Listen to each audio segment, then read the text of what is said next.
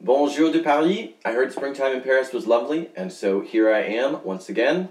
What about you? Have you been to Paris? Do you, like so many other visitors, fall in love with Paris? Today's guest, author, filmmaker, and Litwings founder Erin Byrne did, so much so that she has published 2 books about Paris. We're going to talk all about them and her love affair with Paris and much more, so don't go anywhere. Matthew Felix on Air starts now.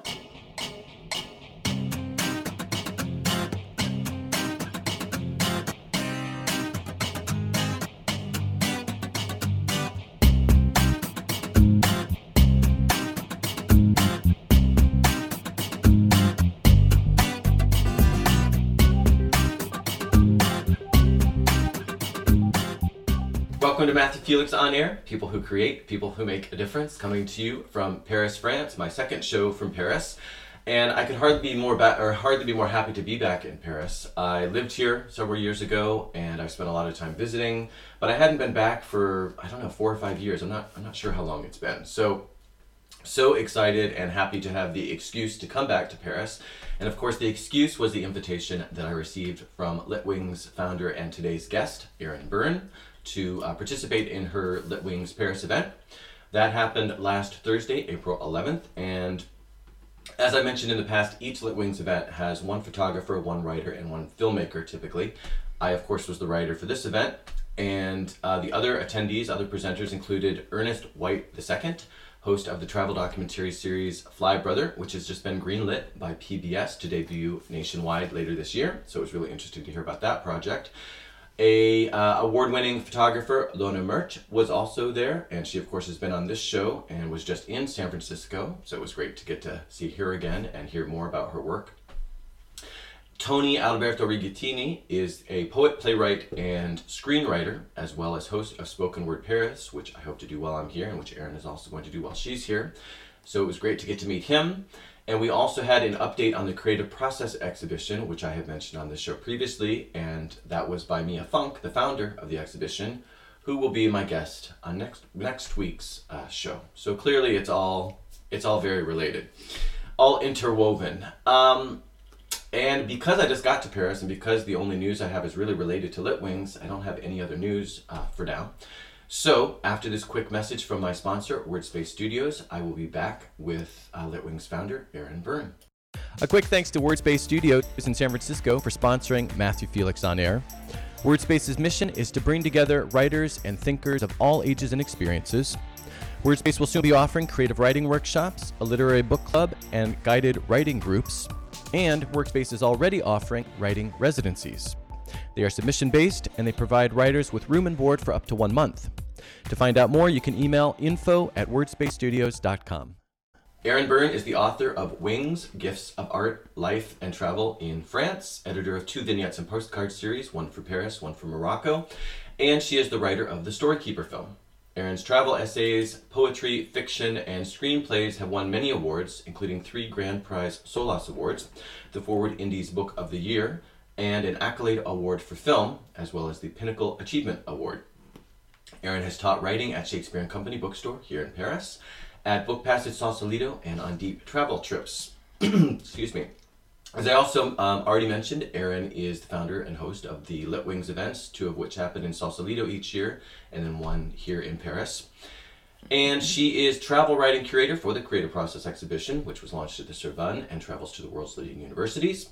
Her screenplay Siesta is in pre-production in Spain, and she is working on a novel set in the Paris Ritz during the occupation. Welcome back, Erin. Thank you. Merci beaucoup. Je t'en prie, merci d'être ici.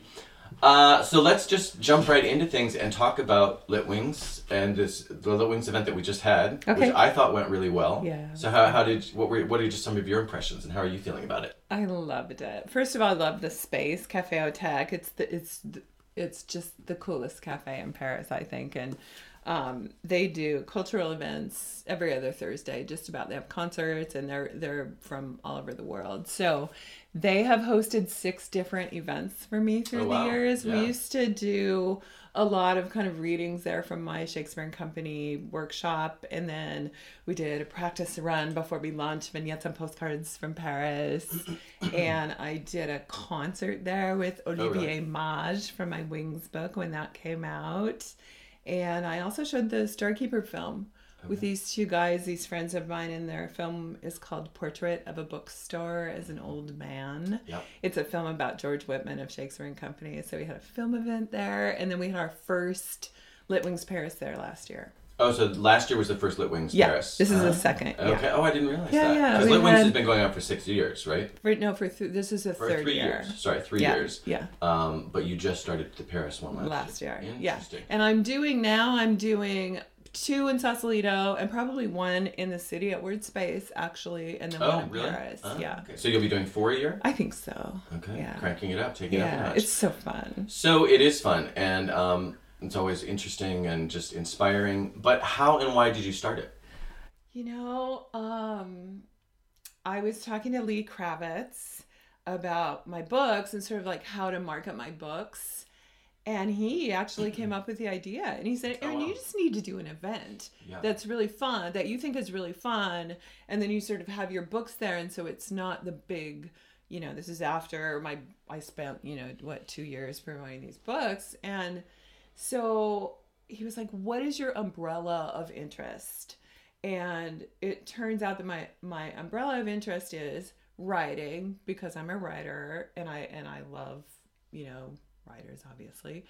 Filmmaking, because I'm sort of the accidental filmmaker. Mm-hmm.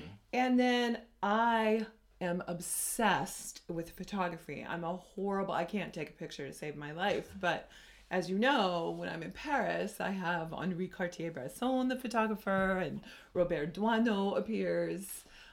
They're both dead, of course, but We're gonna get to that. Yeah. but anyway, and I have all these friends who are I'm just in awe of their photos. And so, my first event I did at the Book Passage in Sausalito, and I had Lee. I was like, okay, then you're That's going to be fair. my writer. Yeah. And I just have people talk about their career path, their creative path, and then share one project. Mm-hmm. So I had Lee and Catherine Carna, the photographer, and Vanessa Coccini, who's a filmmaker that I met at a film festival, and she has a film called Get Together Girls. She's an Italian filmmaker, but she lives in LA, and her film is in Nairobi. So it was so much fun, Yeah. and it ends up always being this kind of like everyone's story is different, but everybody's story is the same, in that they just talk about their creative path, and they're doing this one thing, and then this really strange opportunity comes along to do another thing, and they say yes to that, and then they find themselves like way over here, Right. and then this other opportunity comes out of left field of something they never thought they would do, and they say yes, and then they're there. And so it's like kind of the mystical way that we all move along our creative path. Yeah. And I really noticed that the other night too. Yeah, And so it's really fun, and it's always inspiring. Yeah, no, definitely. That's one of the interesting things about, when you asked me to do it and when you said, here's how I kind of structure it. And of course, I've been to multiple Lit Wings, but just that reminder, and I like that focus on what's your trajectory to date, and sort of Yes. tracing where you started and how you've meandered to where you are today. A lot of it being completely unexpected, doors Yeah. opening when you don't expect them to, and Yeah. where you expect it or how you expect them to. And so it's really interesting to hear how that happens to other people. Yeah. And like you said, and then you find there are certain common underlying forces at work and Right. themes at work. But it's really interesting to hear each. For example, Ernest said that he never intended to be on TV. Right. And just like I've said before, and I think I said this last 2 podcasts ago, I never intended to do a podcast, never intended to be on video, never intended to do my Right. stage show. So that whole idea, I just love that whole idea. Well, it helps me. It really inspires me because, you hear these people, and when they're talking about their creative path, this opportunity comes along and they say yes, and they go do this. Well, usually for me, I say no, like, this film, the Storykeeper film, like Roger, my filmmaker, was over in Spain. I work with this Dutch filmmaker, and he just said I was going to interview Renee, which I'm sure we'll talk about later, but he just said, I'm coming to Paris right now and we're doing this film. And I was like, no, I don't know, and so listening to people's stories and really reflecting on what's happened to me after I did that film helps me to say yes right. in a more gracious way. Well, I mean, that's another really good point, and we may end up talking about Litwings the whole time, because that's another really good point, is that, I mean, you got an email from me this morning where I was not in the best place related to the work that I'm doing and just a lot of technical issues and things I had. And just wondering, is it even worth it sometimes, right? When we have these lows and maybe a book comes out and it doesn't get the reception or whatever. Right, There's always all these ups and downs as part of the creative process and journey. And so when you have something like Litwings, it's really important because it just reminds us that, again, this is also the commonalities, that we all go through these different periods and it's not always easy. And sometimes the door's open, but sometimes we butt up against doors. And just to keep on trusting and moving forward and it's really fun. And here we are. Okay, so here we are, like I just said, but here being Paris, in addition to here doing the podcast. But tell me about, I know that you taught at Shakespeare and Company, but I don't really know exactly. I know we've touched on this really briefly in the past, but tell me how your relationship with Paris started. Well, like the first time. The first time I came was 2005, actually. And do you want the surfacey thing or the deeper thing? Somewhere in between. Okay. That's not the answer you wanted. Well, I mean, the surfacey thing is that I came, and the first time I came, we're gonna go deeper. The beauty of this place with the architecture and the art, and just, I mean, even if you're served a café crème, it's beautiful. And that just blew me away. And I had taken French all the way through school. So I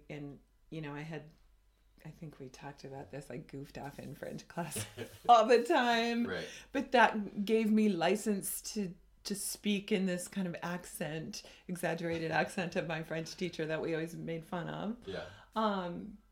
And then I started meeting these people here who I just resonated with. But wait a second, if I may. Because if you just started meeting people, does that imply that when you came, you were here for a while?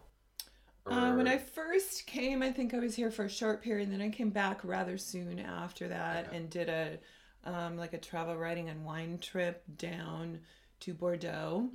That you write about. But then I stayed in Paris on either side of that. And then I think the next time I came back really soon after that was when I went to this writing workshop that Anna Pook was teaching at Shakespeare and Company. And so that was your entree. And got to know her, and then I just was coming back. It happened to be that I was starting to write then, and I was provided with all kinds of crazy things to write about here. Yeah, so. And so then you were sort of hooked and felt that connection. Yes. So one of the things, or one of the results from both your meeting up with Anna Pook and Shakespeare and Company and your feeling just so connected literarily here and just inspired here was your vignettes and postcards from Paris book, the anthology. There are two books in that series. One, again, is from Morocco, which we're not going to focus on so much today, but just so that people know.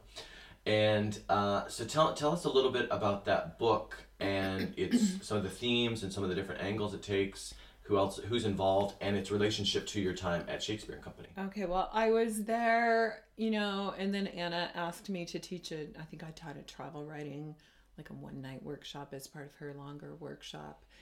And then the next time I came, she was pregnant. She was going to have a baby, and she said, will you teach the longer workshops?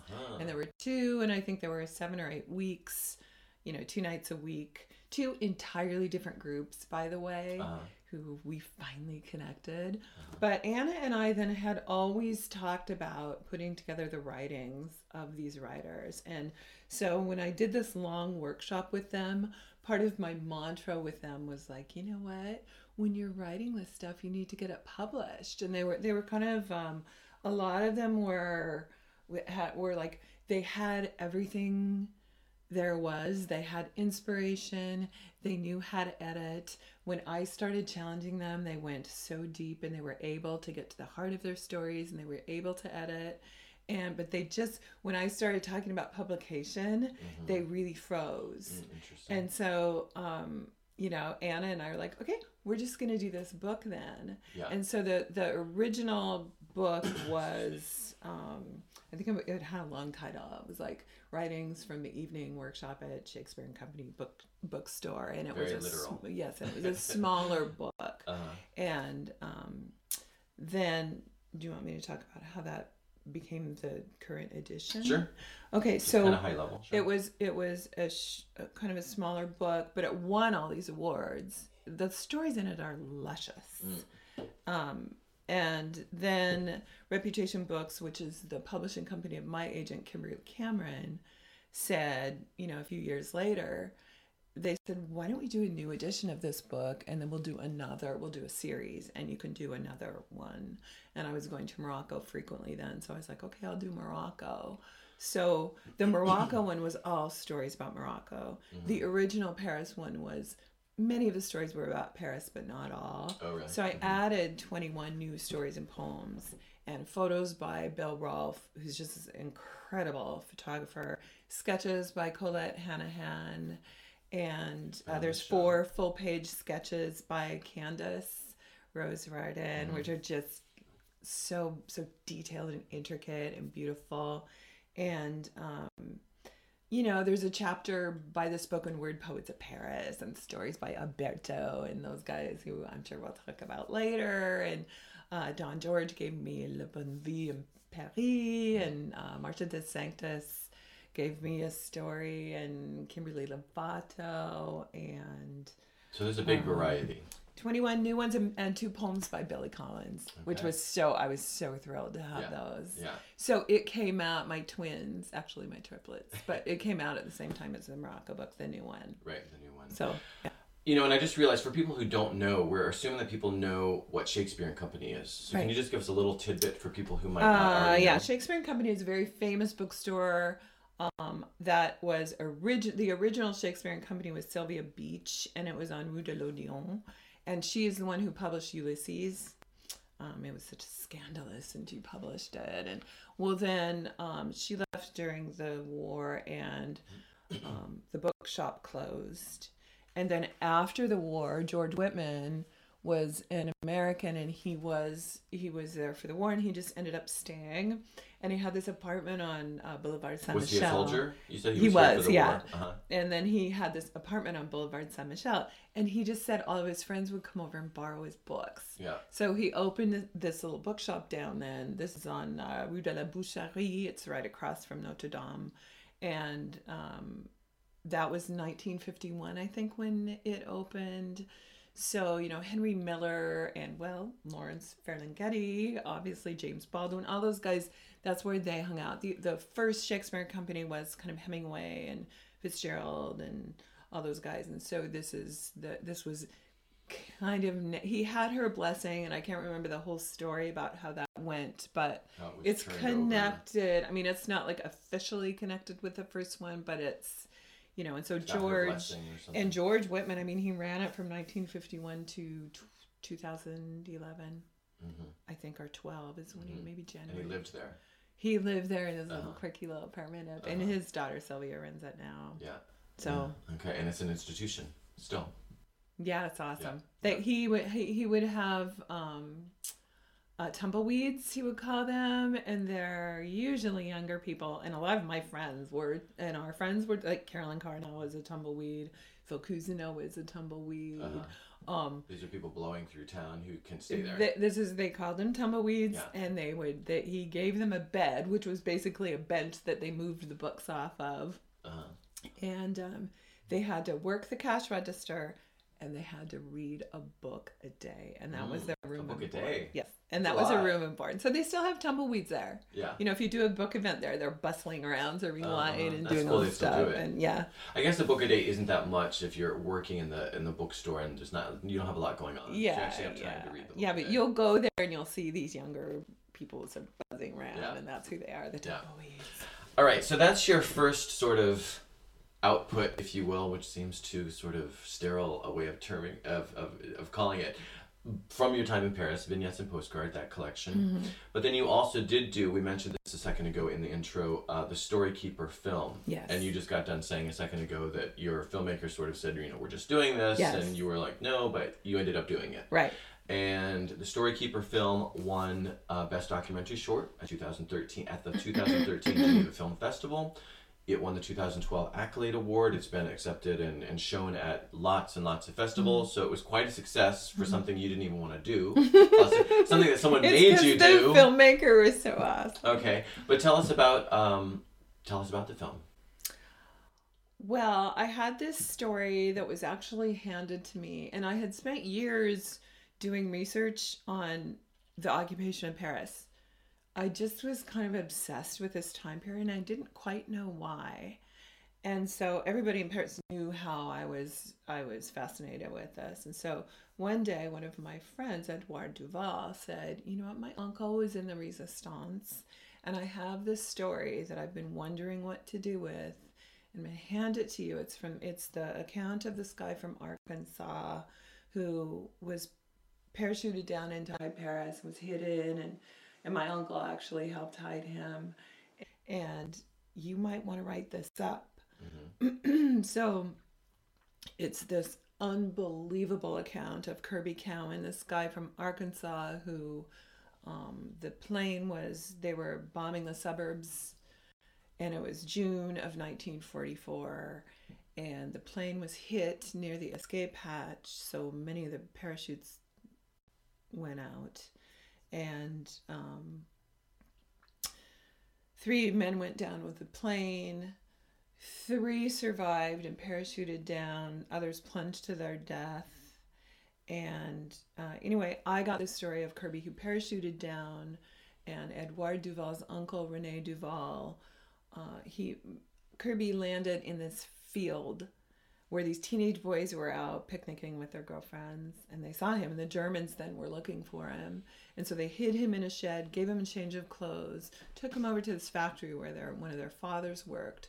Well, the factory owner was Rene Duval, the uncle of Edouard, my friend. And he came out, and they hid Kirby in this big bin, and they wrote "unexploded bomb" on it. And the Germans came looking, and they just said, "No, there's nobody here." Right.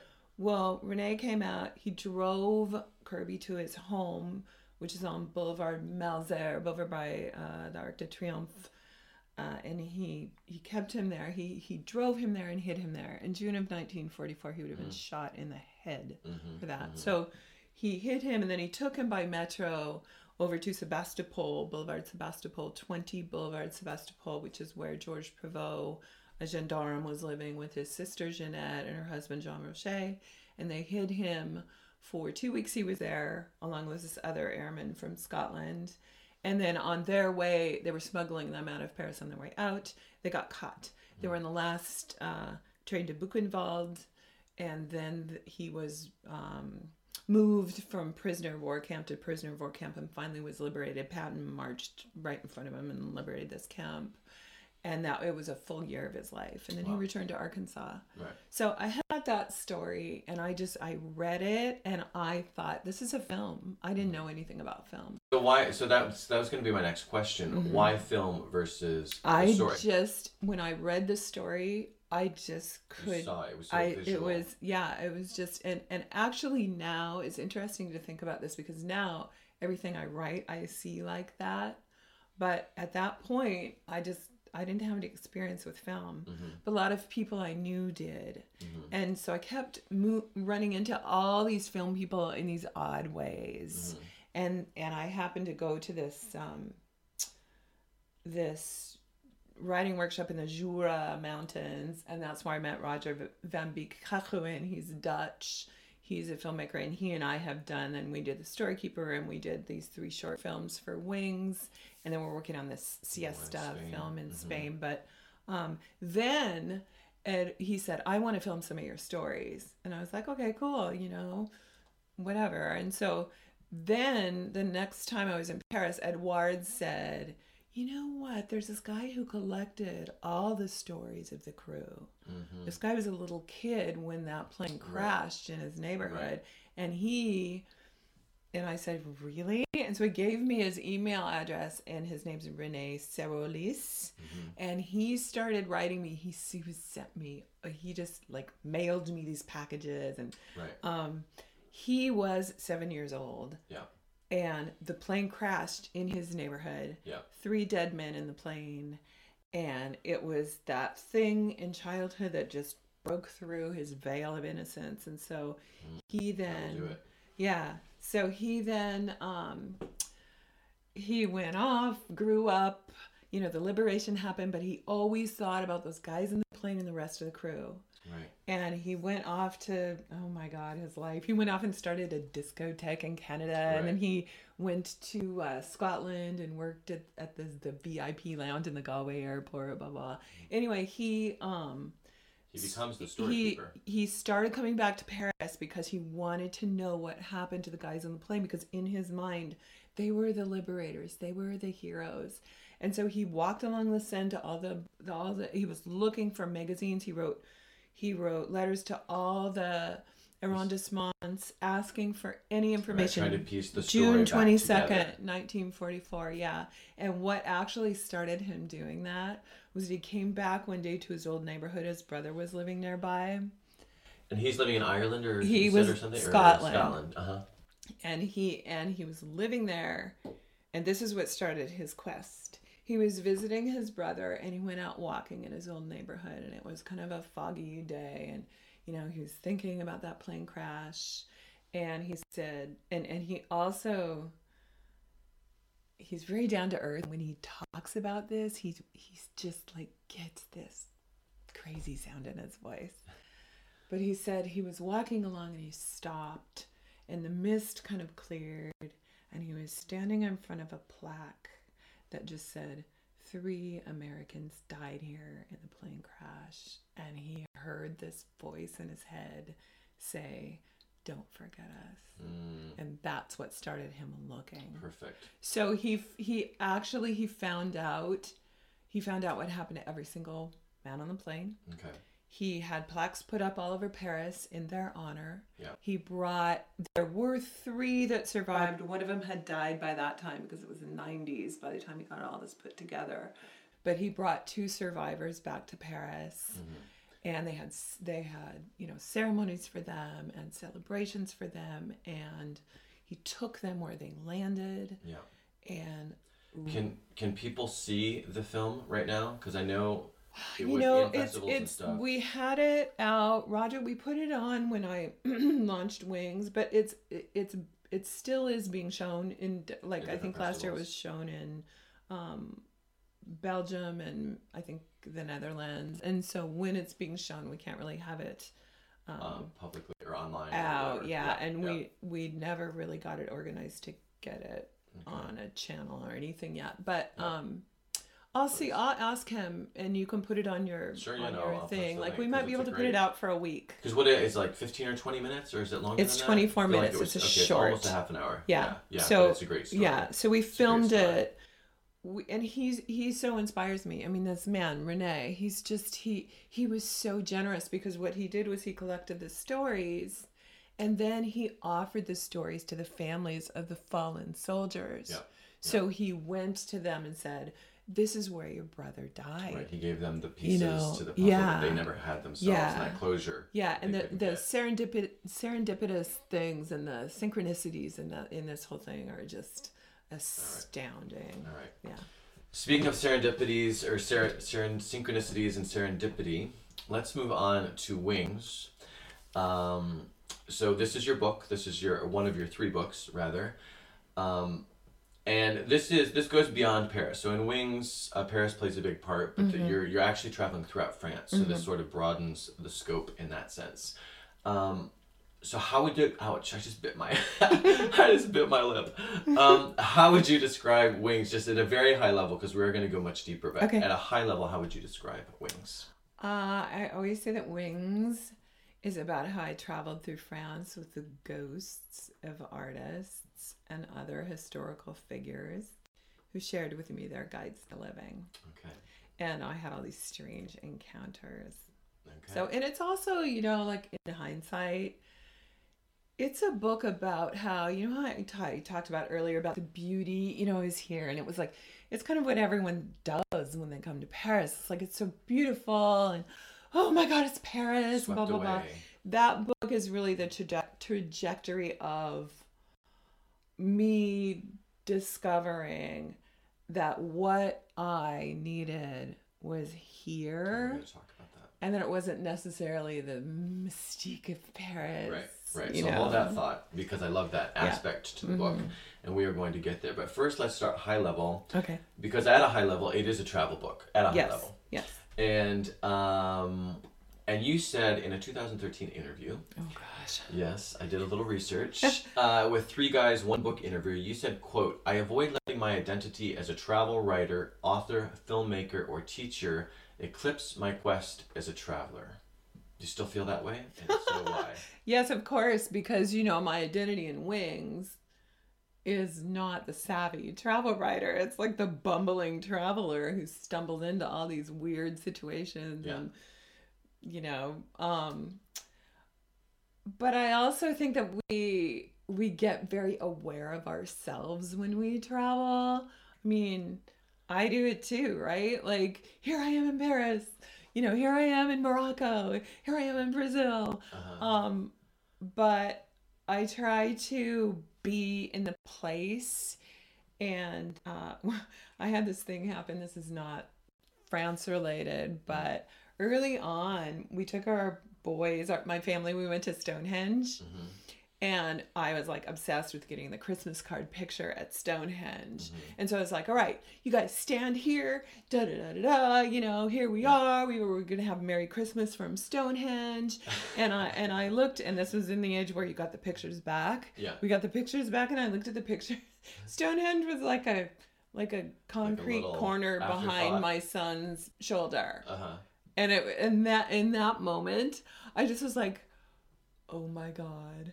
Like that's what we do. And so I think for me, if I don't mindfully move myself smaller in the picture, like Savani was talking about in Lit Wings, the last Lit Wings, like big world, small people. Right. That. So anyway. Yeah. Okay. Yeah.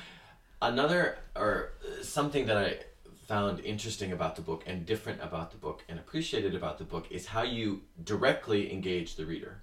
You're very direct and very intentional about that, and that doesn't happen very often. And so I'm just going to give a couple examples. On the very first page, I think, this is a quote: "You are alone in the room, ensconced in a golden brown embrace. The scent of coffee nudges your blood to thrum, and you sense that something in this place is here just for you."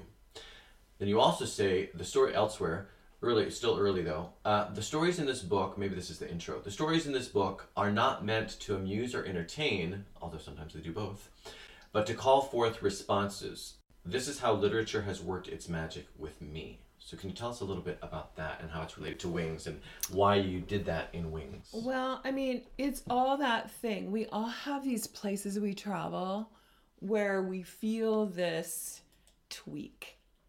And we follow it, and we can discover these things. And so what I'm trying to do is sort of share like my adventures, having these things affect me and move me. And you have the person who loves Nepal and they always want to go back to Nepal, or they love Vietnam, or they want to go to South Korea. Every time they have a chance to travel, they go there. And so Wings is written from this philosophy of deeper, like going deeper and finding out why these places move us so much. What about your specific choice, though? I'm still interested in this. which is in addition to what you just said. But like, for example, here's another quote. You're asking, you're confronting the reader. And this again to me is kind of different, right? But here's another quote. What is the source of the stories that make up your life? Right? And then here's another one. Well, no, actually, I'm just going to say that one for now. The other quote is a slightly different point. But so I'm just curious, you're thinking, because you could have written the stories and sort of had the reader draw. I know those what you're things. asking. Yeah. Okay. Yeah. So what I believe very firmly in my reading and my writing is that you have to get to the universal. You have to get to the universal emotion, because there's really nothing that I do that is all that interesting unless it calls forth a response in you, unless you can read it. It's like your book, Porcelain Travels, right? People read it and they want to talk about their experiences. Right. And so what I want people to do with Wings is read that book and think about the characters that touch them. And even like, I love this little story about Candace. Candace Rose Rodin. She read Wings, and she came over like the next time I saw her after she read it. She came over and she had, I think, the letters of Van Gogh. And she said, "Oh, Erin, all of that stuff that Vincent had to say to you." And she showed me her book, and it had like colored bookmarks, just like a zillion color bookmarks. And she was like, "This is what Vincent said to me." And so we spent the whole evening like sharing stories about what Vincent had to say to her and me. And that's what I want. That was for me when she did that. I was like, that's exactly what I want people to do. Mission accomplished. Yes. I don't want them to be thinking about me when they're reading the book. Right. I want more them passive. to More active. I want to introduce them to these characters and this place, but I also want them to then find their own places and characters. Right. Right. I just like how you were so direct about that. Yeah. Because some people might get that on their own, but some people might not. Well, because I'm trying it's easier to just to read a book. But it's easier just to read a book sort of. Right. Right. So I like that you engage people that way. But you just mentioned, and I think maybe we've already mentioned this a couple times, but you just mentioned, the characters you meet, the guides that come across our paths as we're traveling, and you mentioned very early in this conversation, the Doisneau, or however you say his name, and Henri Cartier-Bresson, who are no longer with us in the material world, but neither is Vincent. Neither is Vincent, but that they have been your guides. Yes. So I'm going to read a quote here. This again is from a different interview of yours. But you said, and also, we did talk. So last time you were on the show, it was more focused. We were focused more on you just come back from Spain, and at the time you were really focused on Duende. So again, there's this spirituality is big in lots of different ways in your work. But coming back to the guides idea, there's a quote from a 2013 interview from WriteOnline.com. You said, quote, "I look for my magical guides, those figures of the past and present who ignite my life. They are varied and unexpected, and one can easily miss their appearance." And then I think you said, "The first time I went to the Tower of London, I felt visited by the spirit of Charles d'Orléans, a French noble I had read about who had been imprisoned for 25 years and created exquisite illuminated manuscripts. Henri Cartier-Bresson reminded me, perhaps in a way no living person could, how to follow the inviting urge. Every story in this book reflects Henri's influence on me." So can you talk maybe in general about this idea of guides from the past coming into your present? Yes. And then let's get specific about Henri, because it seems like he's sort of your main guide, right? If you had to sort of characterize. So you have a quote, I think. Yeah. This is the quote that opens the book, and this just says it better than I can. "If what you are following, however, is your own true adventure, if it is something appropriate to your deep spiritual need or readiness, then magical guides will appear to help you. If you say, 'Everyone's going on this trip this year and I'm going to,' then no guides will appear. Your adventure has to be coming right out of your own interior. If you are ready for it, then doors will open where there were no doors before, and where there would not be doors for anyone else. And you must have courage. It's the call to adventure, which means there is no security, no rules."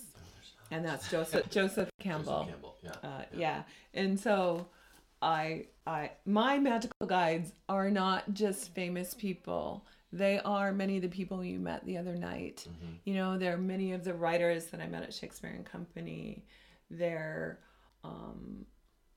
they're they're people who I have met who have spoken to some kind of need in me that perhaps I wasn't even aware of when I met them. Mm-hmm. But it's that tweak, you know, Mm-hmm.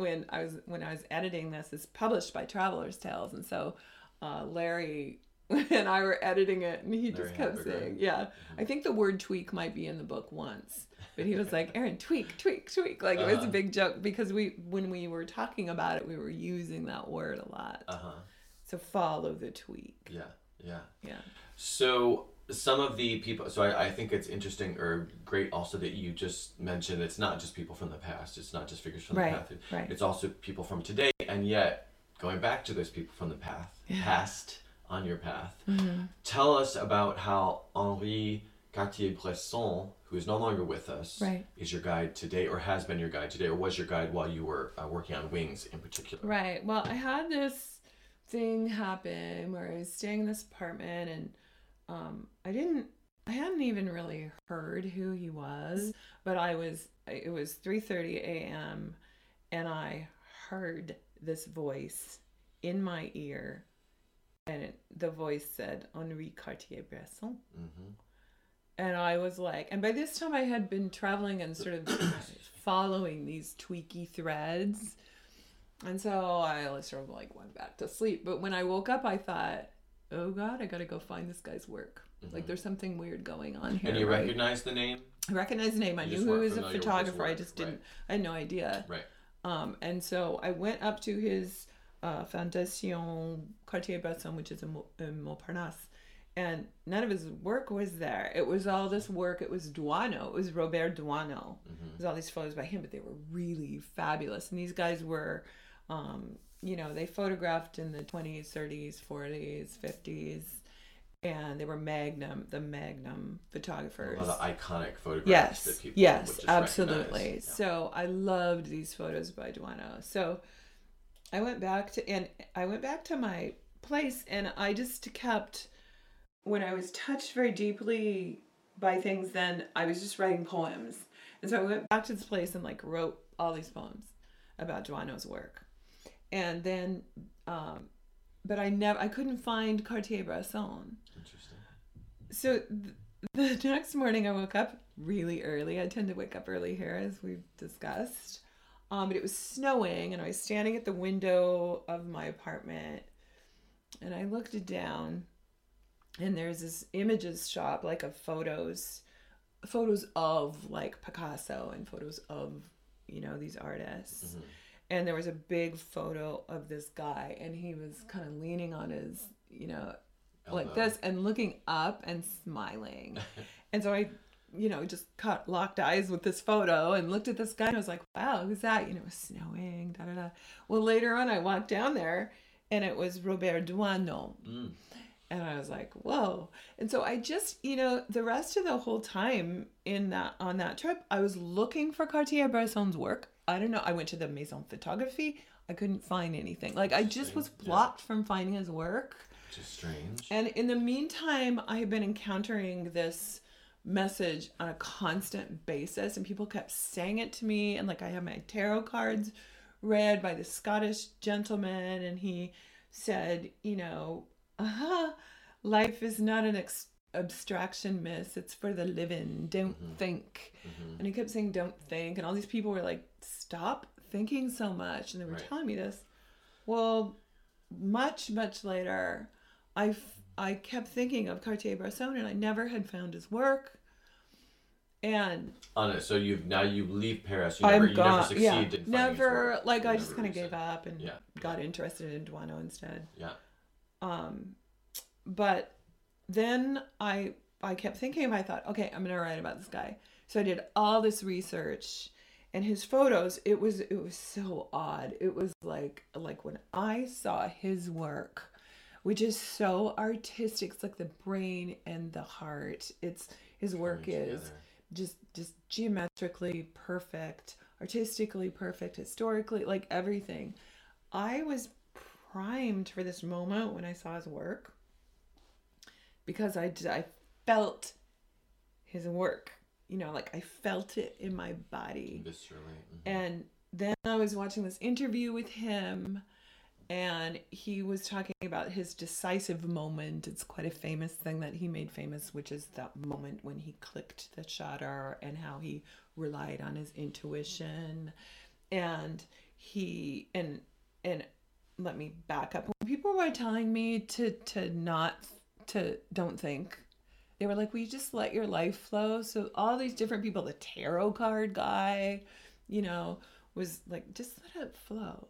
So I'm watching this interview with Charlie Rose, and Cartier-Bresson just says, "I just let it emerge." And he leans forward and he just goes, "Don't think." And it was that moment where, we have these moments where like things just bounce off our brain. Right. And it was just like this moment where it really came into me. And it really, one of the things that I found here was kind of like a reigniting. Yes, like a reigniting of my authentic self. I know that sounds a little bit cliche and crazy, but also a reigniting of my own intuition in my life. And so that whole don't think, I got it then. Yeah. And I just looked at the way he worked. They called him a dragonfly on the streets of Paris because he had the handheld Leica. They didn't have the handheld cameras before that. So he was able to just get all that street photography. And then there's also another story in Wings about how he traveled the world, and he happened to be in all these places on the like he's in China on the eve of the revolution, like he's in India when Gandhi shot, all this stuff.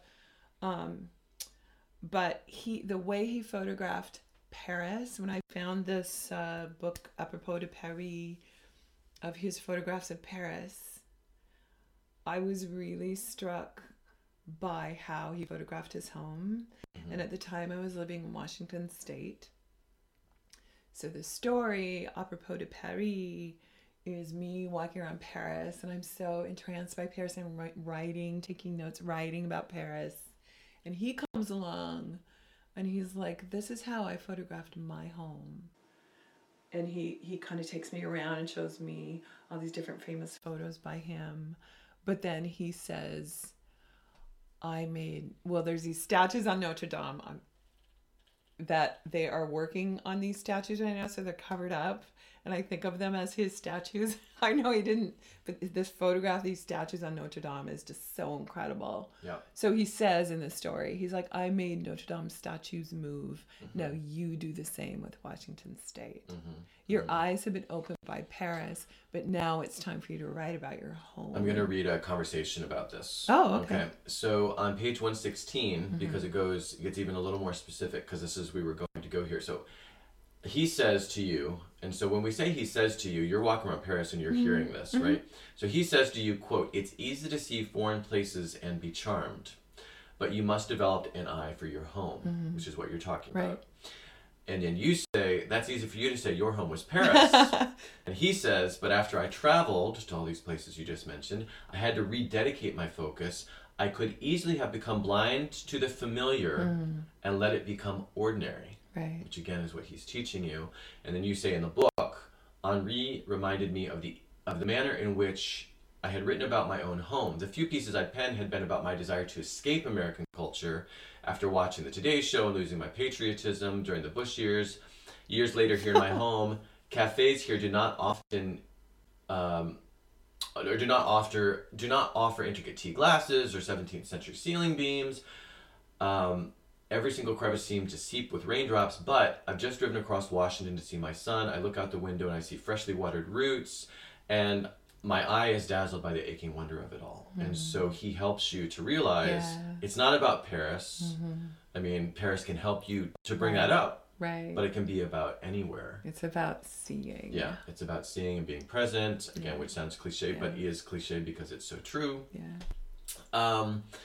So let's see, is there anything else about place? Because that was, well, I guess the next thing I would want to go with that, the follow up to that was going to be, you talked about, so that's sort of where you get to. Mm-hmm. You get to realizing that it doesn't have to be, Paris isn't perfect or whatever, that, mm-hmm. that you can get to a place where it's really about you and how you're relating with your surroundings and where you are. Right. But I also like, though, still, before that, you say on page 28, we are magnetically pulled towards what or who we need, mm-hmm. and that can often be a place. Right. So tell us just a little bit about that, because I think that's so, and you did kind of touch on this before when you were saying mm-hmm. some people feel just like Vietnam or Nepal. Right. They feel this pull. Yes. So tell us a little bit about Well, I mean, for me, when I was little, and I write about this in the Winged Victory story, and that's why the book is called Wings. But when I was little, I was in my room writing stories and sketching all the time. When I was very, very young, I was the kind of serious little girl who saw everything and then asked endless questions. Mm-hmm. Well, I mean, I write about this in the story. Like, in the 60s, that wasn't people's favorite thing for little girls to be being very cute was the thing, right? Yeah. So I essentially, at 4 years old, sort of adopted this persona of the frivolous, funny, cute, which, I mean, there's maybe I have some elements of that, right? But I dropped my questioning side, the side of me that liked to discuss and argue and probe and question, and I stopped writing. Yeah. So when I came here, I felt like I was meeting everybody I met was just obsessed with asking questions and talking about things and arguing about things. And like, they were talking about writing, and they were talking about me, mm-hmm. and they were me, and things you had bottled up way back when. Well, I just sort of cast off my own self in a way. And so I mean, this happened with Winged Victory as like my quintessential magical guide, because there's something about that statue when she doesn't have arms or a head, but the way she stands on that ship, it just sizzles with confidence and authenticity. This is a woman who knows who she is, and when I saw her, it challenged me.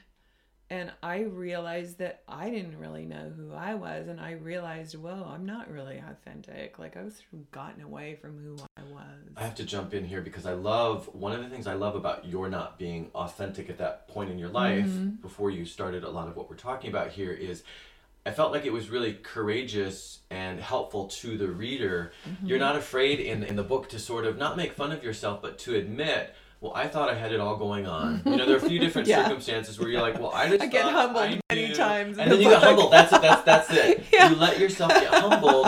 But there were times when I would read not knowing that you were about to get humbled. Right. And I would kind of think, well, she's a little full of herself. And then on the next page, you have this water in your face or whatever, and then you have the growth that comes from that. Right. And I felt totally, you had sucked me in and fooled me. Right. Mission accomplished multiple times.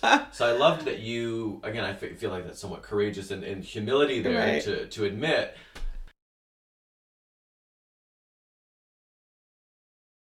I mean, that's one thing, like our travel writing tribe, that's one thing we all know. Yeah.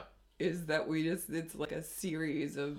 Well, the first time you were on my show, or the second time you were on I think when you interviewed me, and I just loved and this I didn't know I was going to be on film. And you didn't know you were going to be on film, which was your fault. Mine.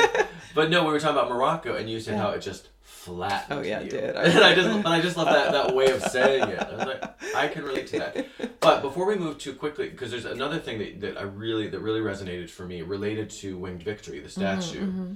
And why you feel such a connection with her, mm-hmm. if you will, is because I'm going to read another quote here from I think this is from your introduction. Quote, The surprise was that each time I returned home from these different places in your travels, I felt reconfigured. And you draw a beautiful parallel and a really telling parallel to the fact that, so you're feeling reconfigured. You go to these places and you feel just chopped up and whatever. But then you come home and it sort of comes back together in your new reconfigured self. But Winged Victory, they've been putting her back together. So there's a nice parallel between, because can you just tell people a little bit about that? They found her thumb in a drawer in Vienna, and they just like have pieced together pieces of her. And then also I kind of get into it when she was restored, how when she was restored, it coincided with obviously not the conclusion of my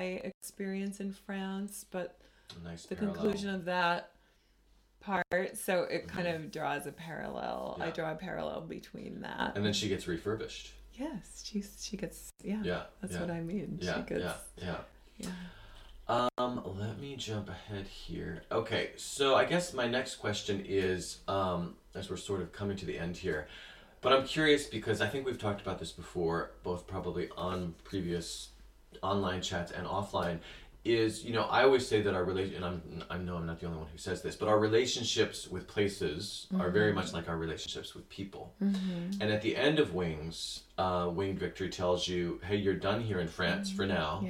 Go to Spain, and you sort of have this emotional reaction like, wait, you're kicking me out, so to speak, to oversimplify. And so now that you're coming back, you are coming full circle because you're working on a novel that takes place here. So tell me about how your relationship with Paris and France has evolved, because you went into exile. Now you're coming back. How has your relationship with Paris and France again? It's interesting because I kind of feel like I'm coming back to the place where I grew up. And for a very long time, I had that thing that maybe we have when we find the place that so resonates with us, and we are in Paris, we are in France, and then everything is going to just be, pieced together. Everything is going to be, all this stuff's going to happen to us. Well, instead what happens to me is like I fall on my head and I get really sick, and there's disasters, blah blah. So I suppose you could say that by now I'm here and I'm working on this Illuminations book, and I'm walking around I'm having lunch with my characters who are now my magical guides. But I no longer expect wonderful, crazy, wild things like that event the other night I thought was. But I'm not, it's Paris. I still love it, but it's got ups and downs. You can't take the metro on Saturdays the way you did earlier. I don't think so at all. Because you have more of an experience. No, but I still love it. But you can love it without idealizing it. I love it, but I also know that it's so crazy it drives me crazy, and the cigarette smoke drives me crazy, and there's a lot that I don't like about it because I don't idealize it because I've spent enough time here, but that doesn't mean I don't love it. I still though, again, like our relationships with people. When I first came here, I had this sensation, and I could hear a click. It was like I was a puzzle piece clicking into place. And I still hear the click and feel that every time I come here. Nice validation. I don't know. That doesn't make any sense to me. Well, a lot of it doesn't make sense, and that's the point. Right? It's not about necessarily making sense. So I like, when I ask people about their travels, I like to ask them what surprises them. I like to ask them, when I work with writers, I like to get them to evoke an image and an impression, but then mostly when I work with writers, I just ask them questions to try to get to the connection between the place and them, because it's not always easy to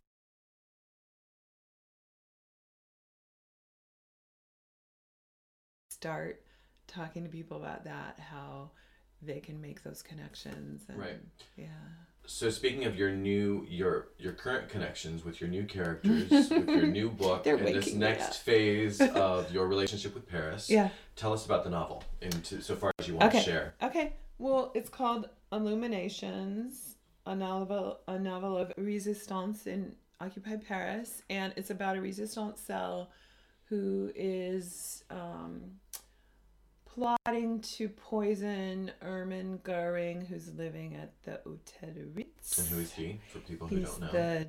the German general who was the charge. Reichsmarshal, yeah. Yeah. And he basically looted the art of France to an incredible degree. And so anyway, that's what I don't The want to basic premise. really go into it, but it has yeah. some characters from the Storykeeper film, and basically I'm just like going around having lunch with my characters, and they're waking me up early. And so, but you're including historical figures.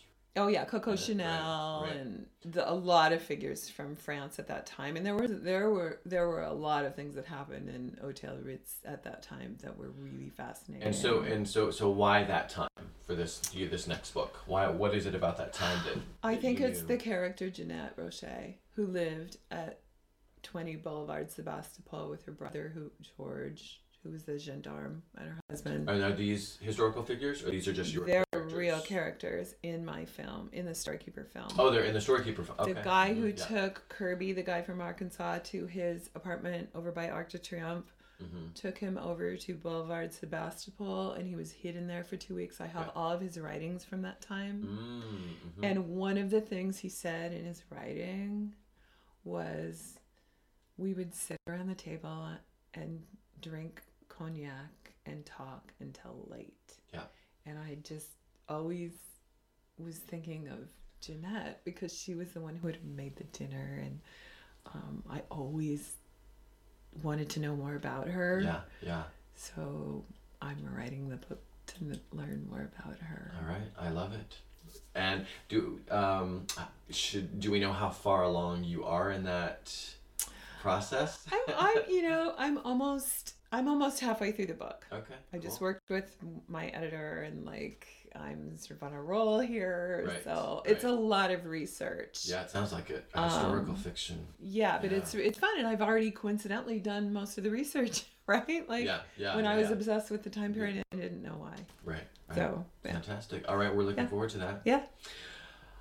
What is upcoming for you? So in May, there's a panel presentation of vignettes and postcards of Paris at Commonwealth Club in San Francisco. Club, What yes. date? I didn't get the date. It's for the that. 28th. Oh, I did. Yeah. Well, first, before that, I have the spoken word. Spoken word here. Spoken word. forgot. I'm the guest writer at Spoken Word And I'm going to be a on the sign writer on the at Spoken 22nd. Word. Yep.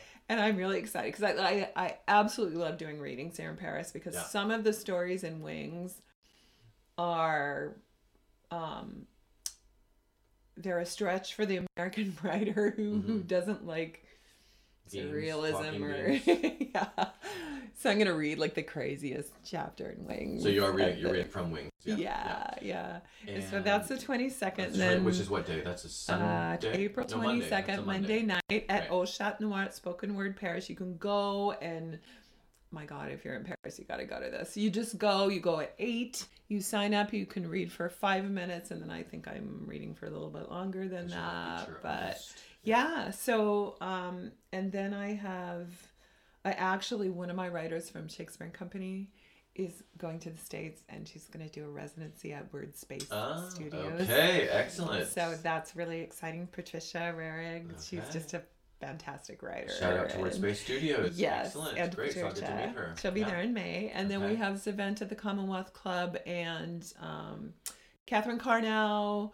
actually in this anthology, in the new edition, she's a photographer, but she and I had always met her when I was here. We would go for dinner, and she would tell me stories about, because her father, Stanley Carnow, wrote Paris in the 50s, and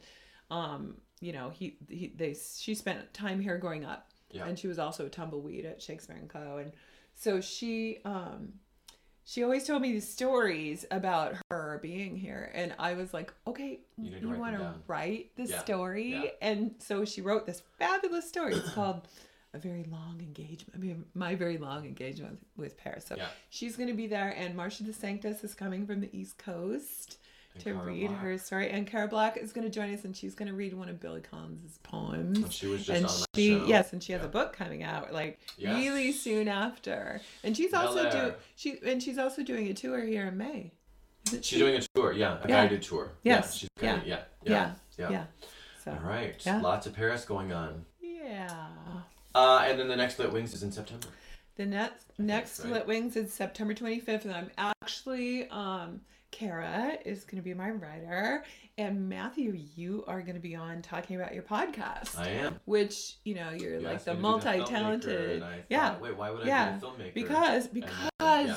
you should see, where's the camera? There's the You camera. should see his studio here in this place. Like, it's just amazing. very You are a resourceful. total filmmaker. Yeah. So, and then I'm not sure the filmmaker, it's possible that Ernest Not White, confirmed. you know, We're just talking about we were talking about it, Yeah. and I'll have him another At time some if he point, if can't not, do it. yeah. But he was, because, you know, because he's just moving to the Bay Area. And he's got a maybe new do it. PBS show. Yeah, And he's yeah, local and Yes. now. And Yes. Yeah, it'd be great. yeah. So Okay. anyway, yeah. All right. Erin, we are out of time.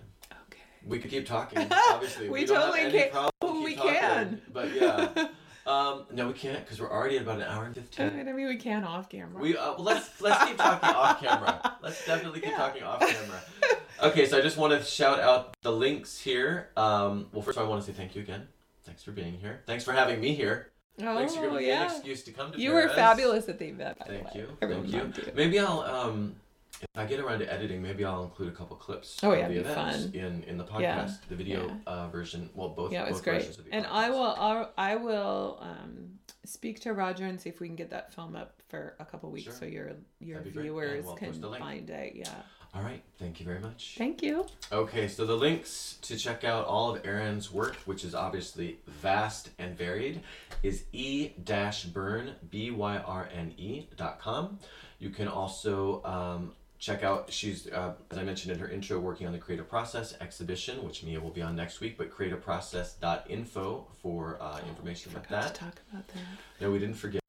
We should What mention are the you film. saying? What would you like to We say, forgot. Erin? We forgot. Sorry, I know it's rude to interrupt. It's rude to interrupt the close of the I podcast. wanted to add Yes. the 3 short films we did in Paris related to the Wings book.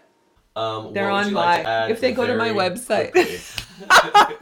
If they go to my website, they can just scroll down the books page and find these films. Okay, so They're there really are good. there are 3 short films related to the Wings book on her website. Je Okay, suis désolée. Tu dois être désolé. Okay, I'm taking you out of camera again. So Okay. say goodbye, Au revoir, everyone. au revoir. Say goodbye. Okay, no more interruptions. Okay. That's all for Sorry. today. Thanks again to my guest, author, filmmaker, and Lit Wings founder, Erin Byrne. Thanks also to WordSpace Studios, who we just gave the shout out to, for hosting me when I'm in San Francisco, which of course is most of the time. They are at wordspacesstudios.com. Next week, Mia Funk will be here. Thanks again for watching and listening. If you like the show, please share on social media, subscribe, rate, and review wherever you watch or listen. It really helps, and I really appreciate it. For more about me, my website is MatthewFelix.com, and links to my social media, books, podcasts, and all the rest can be found there. If you have any comments, ideas for the show, or just want to say hello, I can be reached at FelixOnAir@MatthewFelix.com. Thanks again for watching, and have a great week.